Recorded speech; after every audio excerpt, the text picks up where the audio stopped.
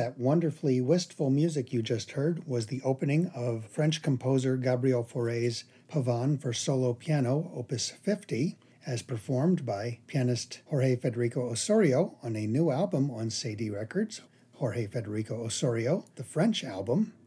Those of you who've listened before know that every time we come out with a new release on Cedille Records, we come out with a new Classical Chicago podcast. I'm Jim Ginsberg, founder and president of Cedille Records and proud producer of this album, and I'm delighted that my guest on this podcast is, of course, pianist Jorge Federico Osorio. Hi, Jorge. Hello, Jim. So delighted to be here with you. Well, same here. Before we go into the album itself, I thought I'd give you a chance to introduce yourself to listeners, maybe talk a little bit about your history as a performer, some career highlights, including your early education was a little bit special. So if you could talk about all that. Certainly. I'll start a little bit with my early education. I am from Mexico City. I studied mainly in Mexico with my mother, pianist Luz Maria Puente.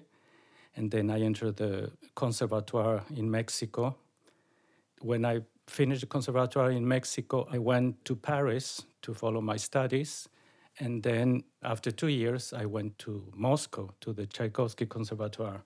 But anyway, going back to Mexico, I was so lucky to have had my mother as a teacher because she was a tremendous, and she is up to today, a big influence. She was a fantastic teacher, full of patience. But also part of my musical education in Mexico was my father, himself a violinist and loved music. So I was getting the nitty-gritty of practicing with my mother and then with my father going to concerts, going to the opera, to chamber music concerts and to symphony orchestra. That was in Mexico, but at the same time, I had another teacher, which also was one of the biggest influence in my music making. French teacher Bernard Flavigny, who used to come to Mexico almost every summer for master classes. He stayed there for 1.5 months. I started studying with him, and actually the reason I went to Paris to study was to continue my piano and my music with him. Much of this repertoire, the French repertoire, of course, I was very much influenced by his teaching. It goes back many years, but still has remained so vivid. His ideas about sound. Also at that time in Mexico was very important getting to know people. So many wonderful conductors that I was privileged to hear and meet some of them. For instance, conductor Chili Vidake used to come very often. The opera scene was fantastic. I heard some incredible performances of, for instance, Tosca with Giuseppe Di Stefano, and Montserrat Caballé before she became very famous. So there was a very rich musical atmosphere in Mexico. And as far as career highlights go, you've played with many, if not most of the world's major orchestras, so many prominent conductors. What would you list as some of your favorite highlights? Oh, there have been so many. I've been so fortunate and privileged to collaborate with wonderful conductors like Klaus Tenstedt, Frubeck de Burgos, Haitink, James Conlon so many times here at Ravinia with the Chicago Symphony, Manfred Honeck, Lorin Maazel, and of course many of my friends in Mexico, Maestro Herrera de la Fuente, Enrique Batis, Carlos Miguel Prieto. So there are many, many highlights. Certainly one of the highlights in the US have been the concerts with the Chicago Symphony, the cycle of all the Beethoven concerti.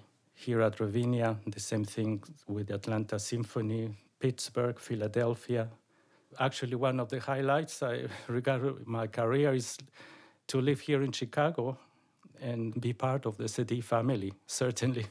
Well, we love having you in the family. I have to mention what I assume was a highlight. You had something of a reunion with your mother a couple summers ago, correct? Yes, being one of the most important piano teachers in Mexico. She has a student that has a youth orchestra, a wonderful youth orchestra. He invited us to play Mozart double piano concerto. And my mother is going on 97 this year. She was 94, yes, and it was a truly beautiful concert that she gave. The French album is your 8th album now for Cedille Records. And your history with Cedille started with an album of Spanish music, and you've had a couple of albums that have featured your Mexican heritage, one of solo music of Manuel Ponce, an album called Salon Mexicano, which was a few composers from that Mexican Romantic era, also the Carlos Chavez Piano Concerto, a major, major work, Yes. and that's with the Mexican National Symphony. You have some experience recording French repertoire for Sadi as well. You did the complete Debussy preludes on an earlier album, and some of those, and we'll talk about this more later, make a reappearance on this album. But before we go on too long, I think it's good to get back to some music. We had opened the podcast with the beginning of Fauré's Pavane, which is from 1887, and frames the program with his student Ravel, whose famous Pavane for a Dead Princess, or Pavane pour une enfant défunte, ends the program. And we'll hear more of the Fauré in a moment. Now, while it opens the album, my understanding is the Fauré is actually the last piece you chose to put on this program, and is also, among these pieces, the most recent addition to your repertoire. So I have to ask what inspired you to take up the piece and when exactly you started with it. Well, as you mentioned, I was trying to put together the program around this revisiting of some of the Debussy preludes. And I think that the program felt quite complete, but I still felt that I needed something to round it up. Like in many instances, things just come to me, so I thought, why not Fauré? First of all, I thought of Fauré as a composer. And then somehow the idea dawned on me, how about the Pavane? And I hadn't heard it for many years. So I looked for the music, started reading again. And of course, I said, well, this is it. And I think as an idea of making a recital, like telling a story, to start with the Fauré and then finish with the Ravel. Also, there's so many links there. First of all, both works with an orchestral version, and also Fauré having been teacher of Ravel makes it work beautifully, I think. I think what you're saying is you actually took up the Fauré with this album in mind. Yes, exactly. But as I say, sometimes, and it has happened often with me choosing repertoire, sometimes just bang, it just comes to you. I was going to say, because it's certainly from the performance, one would never tell that this piece hasn't lived with you for quite a while because it's so gorgeously played. Now, you mentioned the orchestral version is probably better known. So, what would you want people, before we hear more of it, what would you want people to know about the way it's originally written for solo piano? I don't know why it's not played in its original form, like Ravel's Pavane, for instance. But I think it's just the beauty of the music and the way Fauré manages the registers. Generally, his harmony is always so poignant and so moving. That would be my main idea when I perform in such a gorgeous piece of music. As I've listened to different pianists, the thing that strikes me as probably the most variable from one performance to another is how they deal with the staccato in the left hand, because on the one hand, it is marked staccato. If you play it really dry, it ruins for me at least, the atmosphere of the piece. On the other hand, it has to really flow and yet still have that staccato feel. How do you manage that technically as a pianist? Well, I concentrate on the legato and the cantabile of the right hand and try to forget about the left hand. Just follow the music. The ideas as to how you solve what they call technical problems, you have to follow the ideal of what you want to hear and then work from there. Well, you do a masterful job of it. So let's hear some more of it. We'll pick up right where we left off the piece at the beginning of the podcast. So here is a further excerpt of Fauré's Pavane for solo piano, Opus 50, as performed by Jorge Federico Osorio.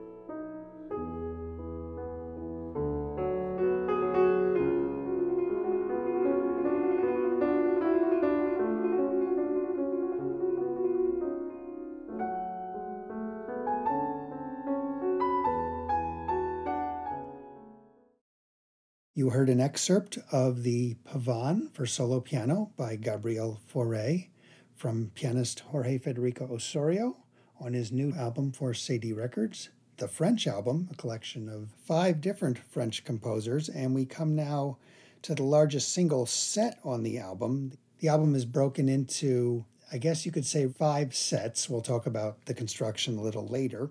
And this one is 8 pieces by Debussy, 7 of his preludes, plus the famous Clair de Lune, which is cleverly paired with the prelude titled La Terrasse des Audiences du Clair de Lune. So 2 reflections on moonlight there.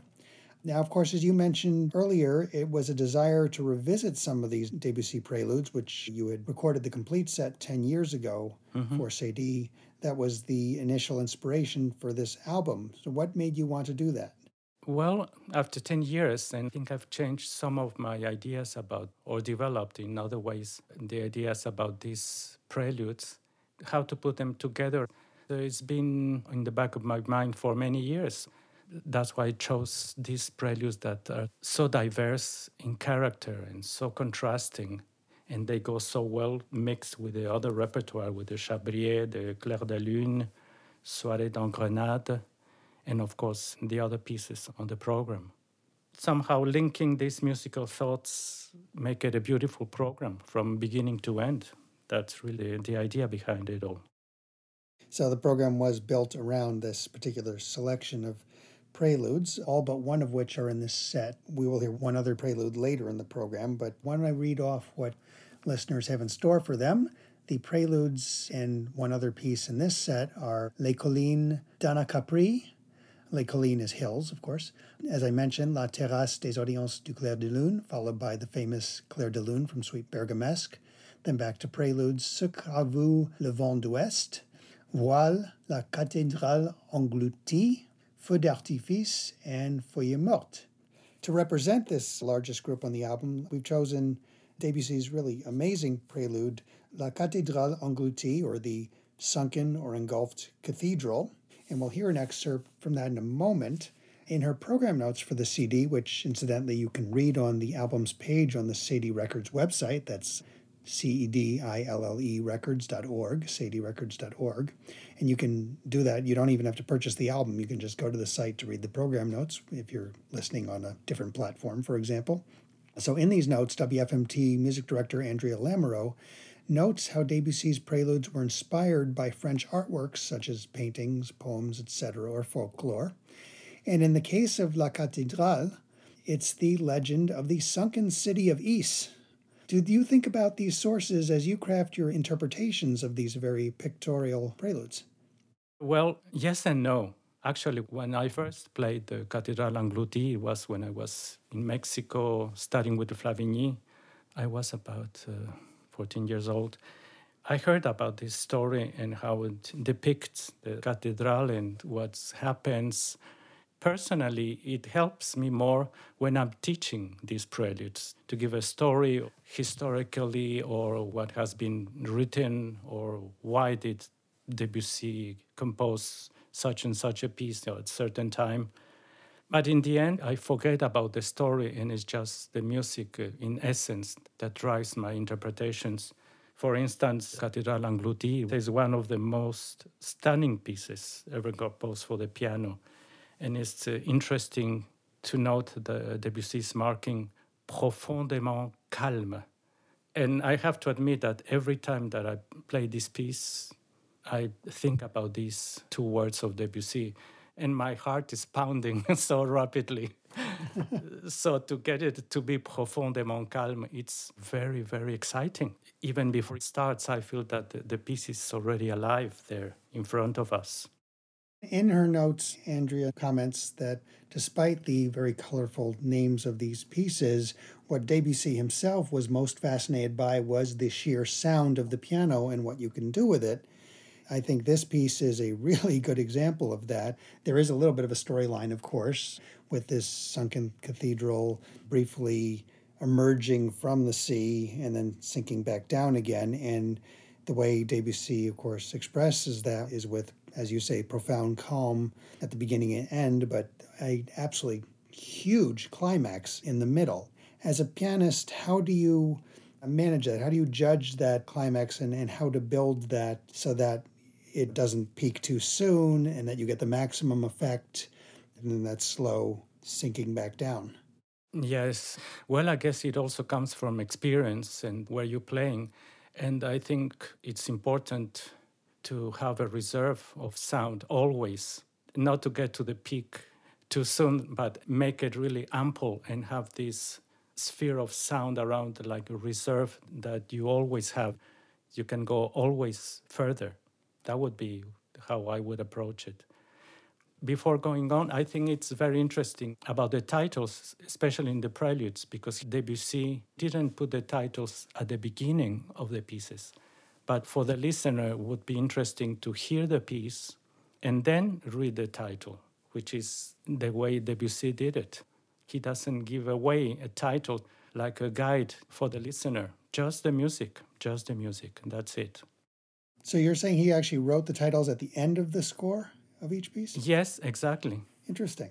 Yeah, it is interesting. Like, for instance, Ce qu'a vu le vent d'Ouest, when this dramatic and overwhelming waves of sound, it's so tormentous and so full of life and so full of contrast. And then you get the title at the very end. So it's wonderful for the imagination of the listener, like trying to guess, what is this? And also, some of the titles like that one are so enigmatic because that translates to what the west wind saw. Exactly, So yes. it's not just the wind, it's something else too. Yeah, and I'm glad that we'll never know. Right. Let's hear some of La Cathédrale Engloutie, the Sunken Cathedral of Debussy, one of his great preludes as performed on his new album by pianist Jorge Federico Osorio.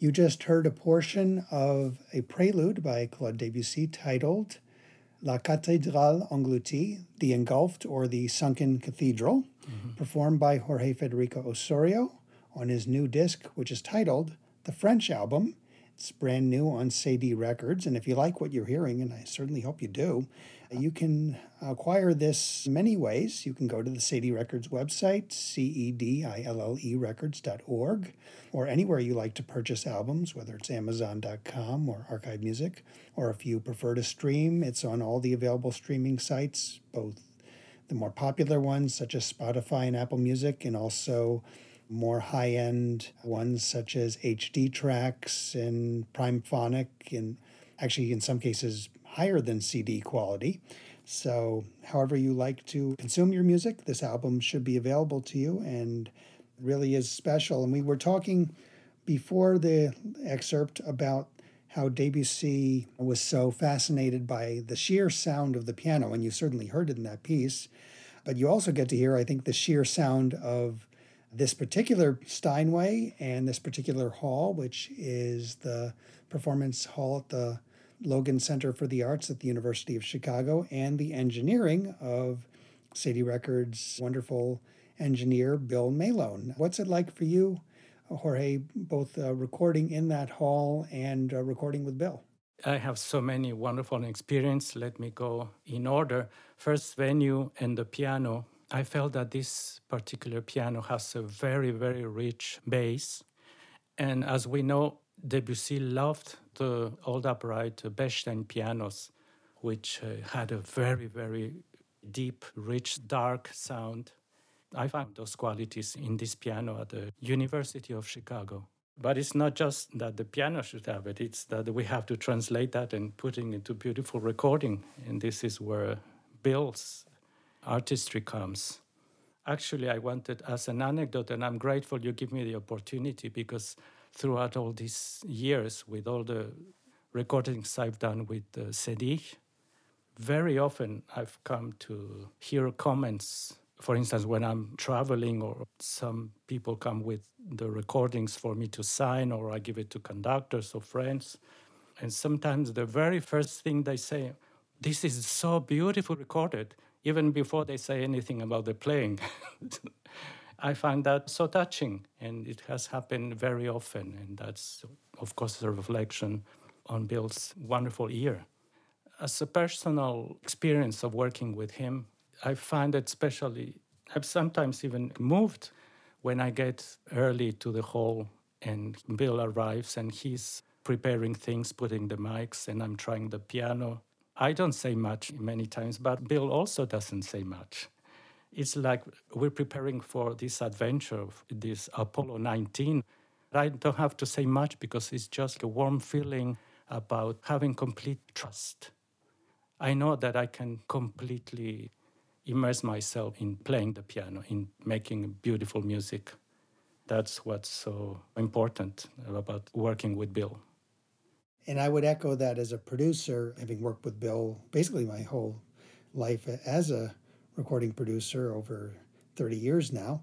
I know I can leave all the technical aspects to him and everything is going to work out great. And he has such a wonderful ear himself. Yes, peace of mind and trust. Very meaningful things. As I said, he doesn't tell me much, but sometimes he has commented things that are so helpful for me when I go back and we have to do something again. It's really wonderful. He often catches things that I missed and is very helpful to me to say, "Are you sure this note sounded properly?" or whatever. And it's like, "Oh, yeah, you're right. I did miss that one. Thank you for pointing that out." Mm-hmm. It's really wonderful having Bill by my side. Absolutely. Oh, Jorge, before we move to the next set, we talked about your musical education. How much, if at all, did your time studying in Paris affect your affinity for and or interpretations of this French repertoire? I'm sure many things stay with me. As I said, this goes back so many years, but certainly the influence of Maestro Flavigny, mainly, his imagination, his idea about color, and also his way of solving things pianistically. After all these years, of course, you change so many things, but there's some inspiration that will be there for all my life. For instance, when I was in Paris, it's not that I studied much of the French repertoire, curiously enough. At that time, I also studied a little bit with Monique Haas, and we did a lot of Ravel, Gaspard de la Nuit, and some other pieces from Miroir. For instance, Alborada and La Vallée de Cloche. I started studying it when I was in Moscow. So I guess you go from one to the next studying, and it's just always going back to properly read the score and bringing the music alive at the precise moment. That's what it's most important. The next set on the album is a very different kind of French repertoire. The next set is 3 short pieces by French Baroque composer Jean-Philippe Rameau, one of which we'll hear in a moment. In the program notes, Andy Lamoureux notes how French composers in the late 19th century, including Debussy, rediscovered Rameau after his rather courtly music fell out of favor following the French Revolution of the late 18th century. So what do you think attracted these composers to the music of their predecessor, and what influence, if any, did Rameau's music have on them? Well, as we know, Debussy admired Rameau and Couperin very much. And for me, I have a quote here of Debussy saying, French music aims, first of all, to give pleasure. Couperin, Rameau, these are true Frenchmen. Debussy being so French and the admiration he had for these composers is just beautiful music. And I think also as a contrast within the recital, after these harmonies of Feuilles Mortes, Ce qu'a vu le vent d'ouest, Feu d'artifice, Voile, I just felt that these pieces in G by Rameau could, like a breath of fresh air, we need something to clean the air a little bit before getting to the Spanish mood pieces. The 3 pieces that I chose, Le Tricotet, the Minuets, and L'Egyptienne, all in the key of G, G major, and then finishing G minor. I think they work beautifully together. If we talk about titles, about Debussy preludes, and talk about titles in Rameau, like Le Tricotet, immediately there's a vivid image for me. These tricotets, they're sitting there in a round table, talking about details, light conversation, gossip. I find that so amusing. It's a beautiful piece. And then the beautiful, how do you say it, so crystalline beginning of the G major minuet. As you note, these are pieces in G, in fact, from the Rameau's Suite in G from 1725.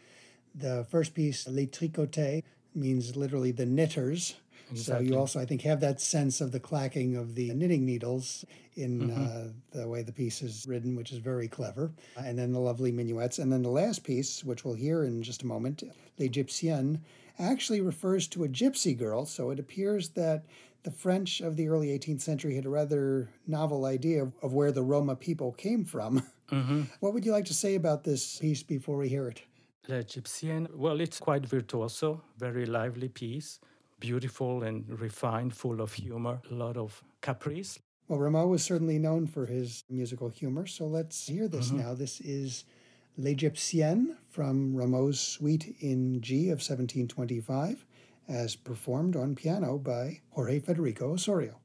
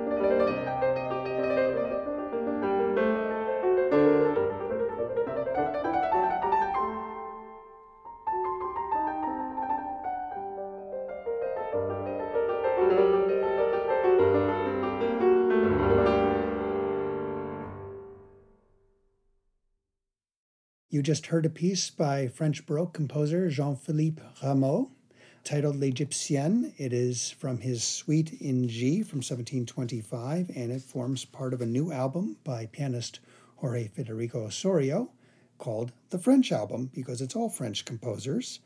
The next set we're going to hear on this album, as I mentioned before, it's divided into 5 groups. The first and last group being a single piece, and we'll get to that in a moment. But this next group actually traverses 3 different composers. We're calling this the Spanish set on the album. There's the old joke that the best Spanish music is written by French composers, and you certainly have some great examples here. Mm-hmm. What makes it even more curious or interesting is that the first 3 are actually based on the Cuban habanera rhythm, made famous by another French composer, Georges Bizet, in his opera Carmen. This Cuban rhythm made its way to Spain and then to these French composers. What we're going to do is hear a little bit of a medley. We're going to hear a little bit from each of these 4 pieces. The first is actually titled Habanera and is by Emmanuel Chabrier, who lived from 1841 to 1894, and is probably the least familiar figure on the album. So what should listeners know about Chabrier, and why did you choose this piece? Well, as I was saying at the beginning of the podcast, sometimes things just come to me. They just appeared when I'm wondering about programming. I had heard about the Habanera by Chabrier, mainly on its orchestral version. So I started looking. I have an album of music, then I found Habanera by Chabrier and I started reading it. I thought it was so beautiful and it would go so well with La Puerta del Vino and Soirée d'une Grenade.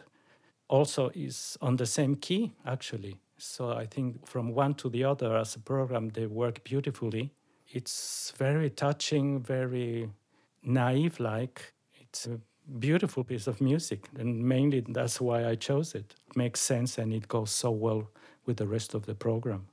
Well, as you note, this habanera rhythm is carried through the next 2 pieces, which are by Debussy. One more prelude, La Puerta del Vino, Vino being an actual place in Spain, and La Soirée d'une Grenade from Debussy's 1903 collection titled Estampe. Can you talk about how this habanera rhythm is used differently in these pieces, as well as any other aspects that set them apart from the Chabrier habanera?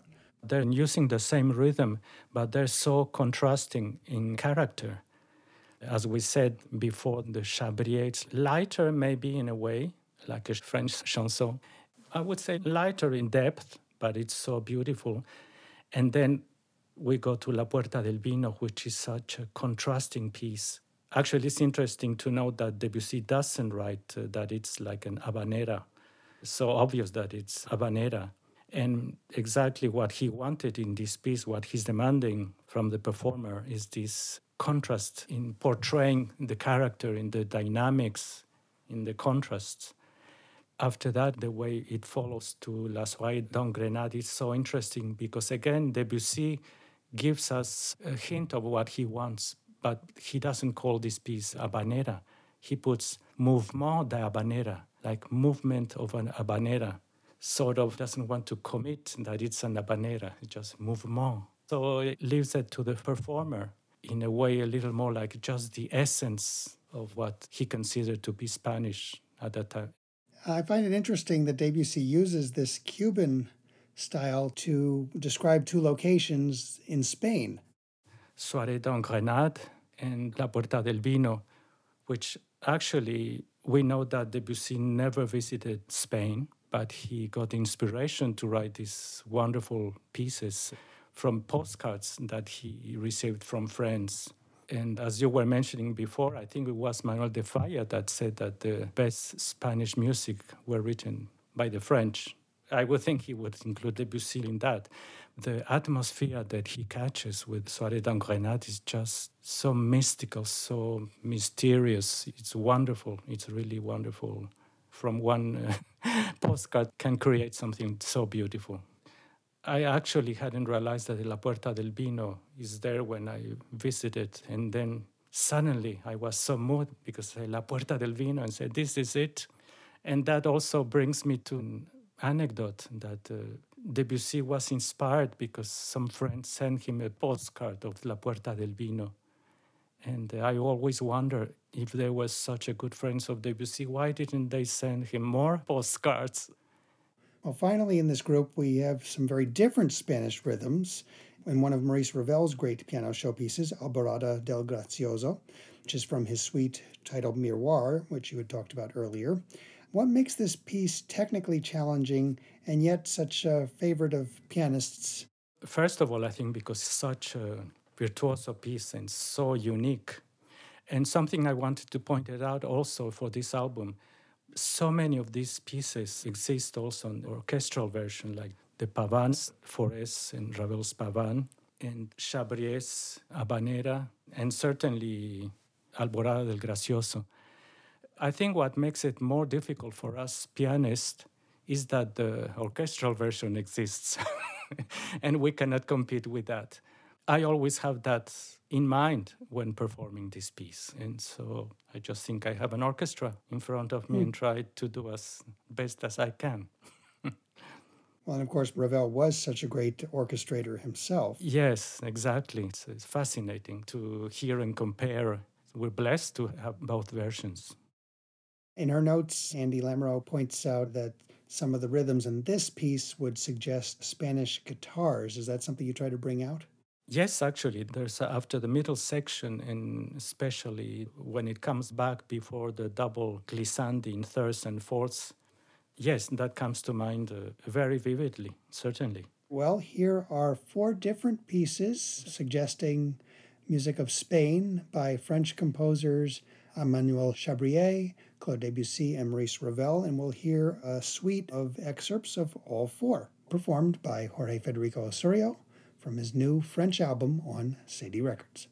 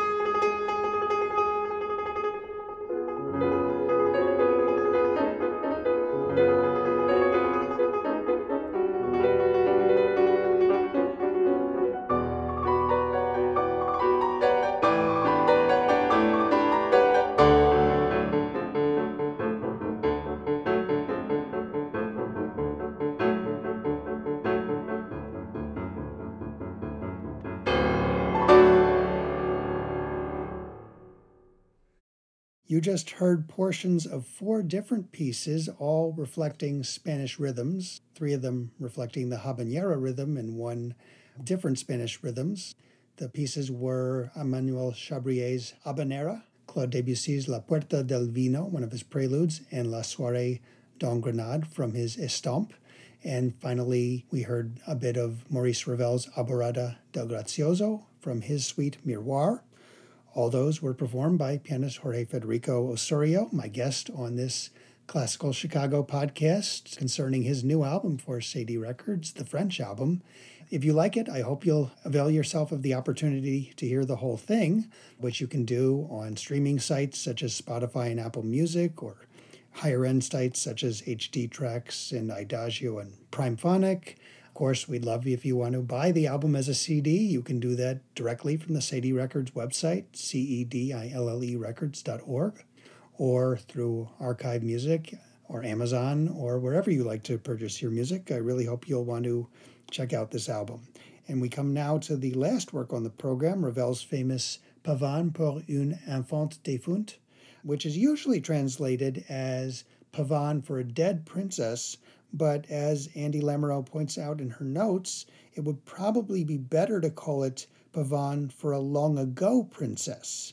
And Andy Lamoureux quotes the composer in her program notes as saying, "A little princess might, in former times, have danced this at the Spanish court." It's a curious mistranslation there because I think it makes the piece maybe more maudlin than it should be. Mm-hmm.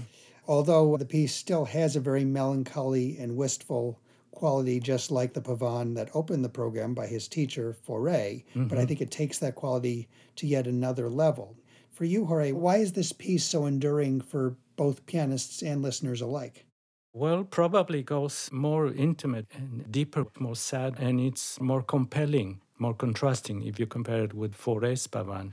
It has more of a longing and, in French, tristesse, I would say. I don't know. It's just so moving, so touching. At the same time, always when you finish, for instance, when the Fauré Pavane ends, you feel like everything was said, beautifully, it's finished, let's go to something else. Many times while working or studying the Ravel Pavane, you get to the end, finishing in forte, and then you just feel compelled to start all over again. I don't know. It's difficult to translate in words because it's so beautiful. You just don't want it to end. Well, and of course, music says what we can't say in words. And here's a Luckily. great example. Yes. You've noted that this piece is probably more familiar to a lot of listeners in its orchestral version, but unlike Alborada, which is such a big piece, I wonder if this piece may be even more touching in the original piano version. How do you feel about that? I would think so, yes. In the orchestral version, it's gorgeous, but I think it's much more personal on the piano. Not because I'm a pianist, I really think so deeply.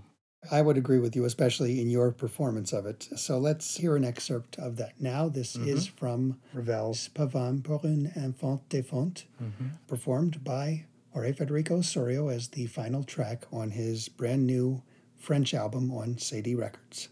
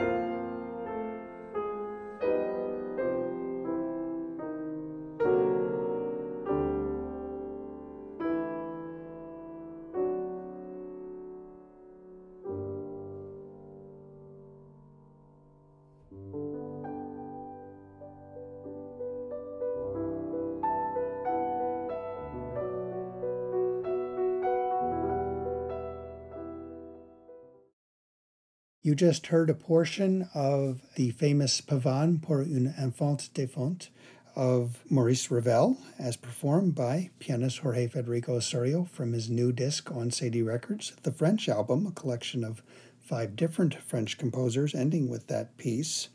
I should note that we're recording this podcast in June of 2020 for an album that will be released in August, and of course, the COVID crisis is very much with us and has affected performers profoundly, including you, I'm sure.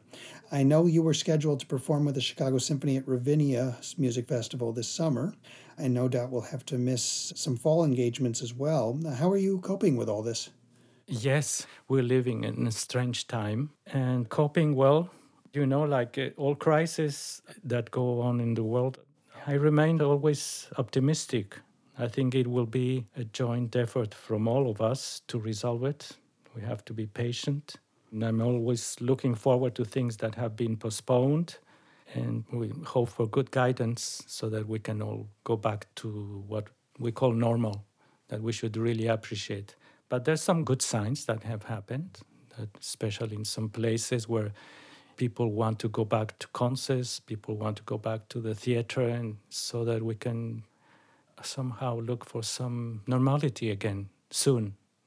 Other musicians I've talked to have said that while it was not exactly welcome, they've used this pause to do things that they would not normally be able to do when they're facing a busy concert schedule, such as looking into repertoire that maybe they wouldn't have had time to investigate. Are you doing any of that? Actually, yes, I've been doing that. And also projects and things that I'm getting ready for the future. And yes, other pieces that suddenly presented with the time. And then instead of just thinking about what should I do, let's do it. Well, with that in mind, let's look ahead to 2021 when we hope concert life may begin returning to normal. What engagements are you most looking forward to? And do you have other projects like this recording that are helping fill the void? Well, as you know, many things are pending as to how we develop. So I'm looking forward to my concerts in Texas, in New Jersey, several festivals in Mexico. Of course, many other things. There was some plans to go back to a festival in France and Spain. It's difficult to say because things change by the week, but hopefully for the better every time. Do you have other projects in the works or in mind that don't involve packing people into a concert hall? Well, maybe chamber music. Also, some of the orchestras may be doing like chamber concertos, things like that, just to keep things going. And also, I'm certainly thinking about other recording projects. Absolutely. That's good to hear. So finally, I like to ask our artists on these podcasts what makes the Chicago scene special to you. And I think I should ask in this case if you've seen particular responses to the crises, multiple crises we're facing now that have inspired you. Well, the Chicago scene has been always special. Why? It's, of course, the city, the culture, the institutions. It's really the human factor, the public, and the friends. And having lived in New York and London, such wonderful places and so rich in all the art and music that you can find there. Chicago special because it's more intimate, even though it's a big city. Somehow everything is much more, in a way, compact. You get to know the people, you get to know your public, like a smaller place in a way. I don't know if it's fate or what, but there's so many since I was a kid. When I was in Mexico, I think I was 12 or 13, and I was listening to Fritz Reiner recordings with the Chicago Symphony. I thought one day would be a dream of mine to play with the Chicago Symphony. And it has gone beyond my dreams because I wanted always to play Brahms number 1, which I've done already twice, but then I have all these other opportunities to playing Schumann, Beethoven, Liszt, Carlos Chavez. Also, once I had my chart read, I think in 1974 or 75. This person told me, well, the stars are very good for you in Chicago. Of course, I didn't pay any attention to this, but there it is.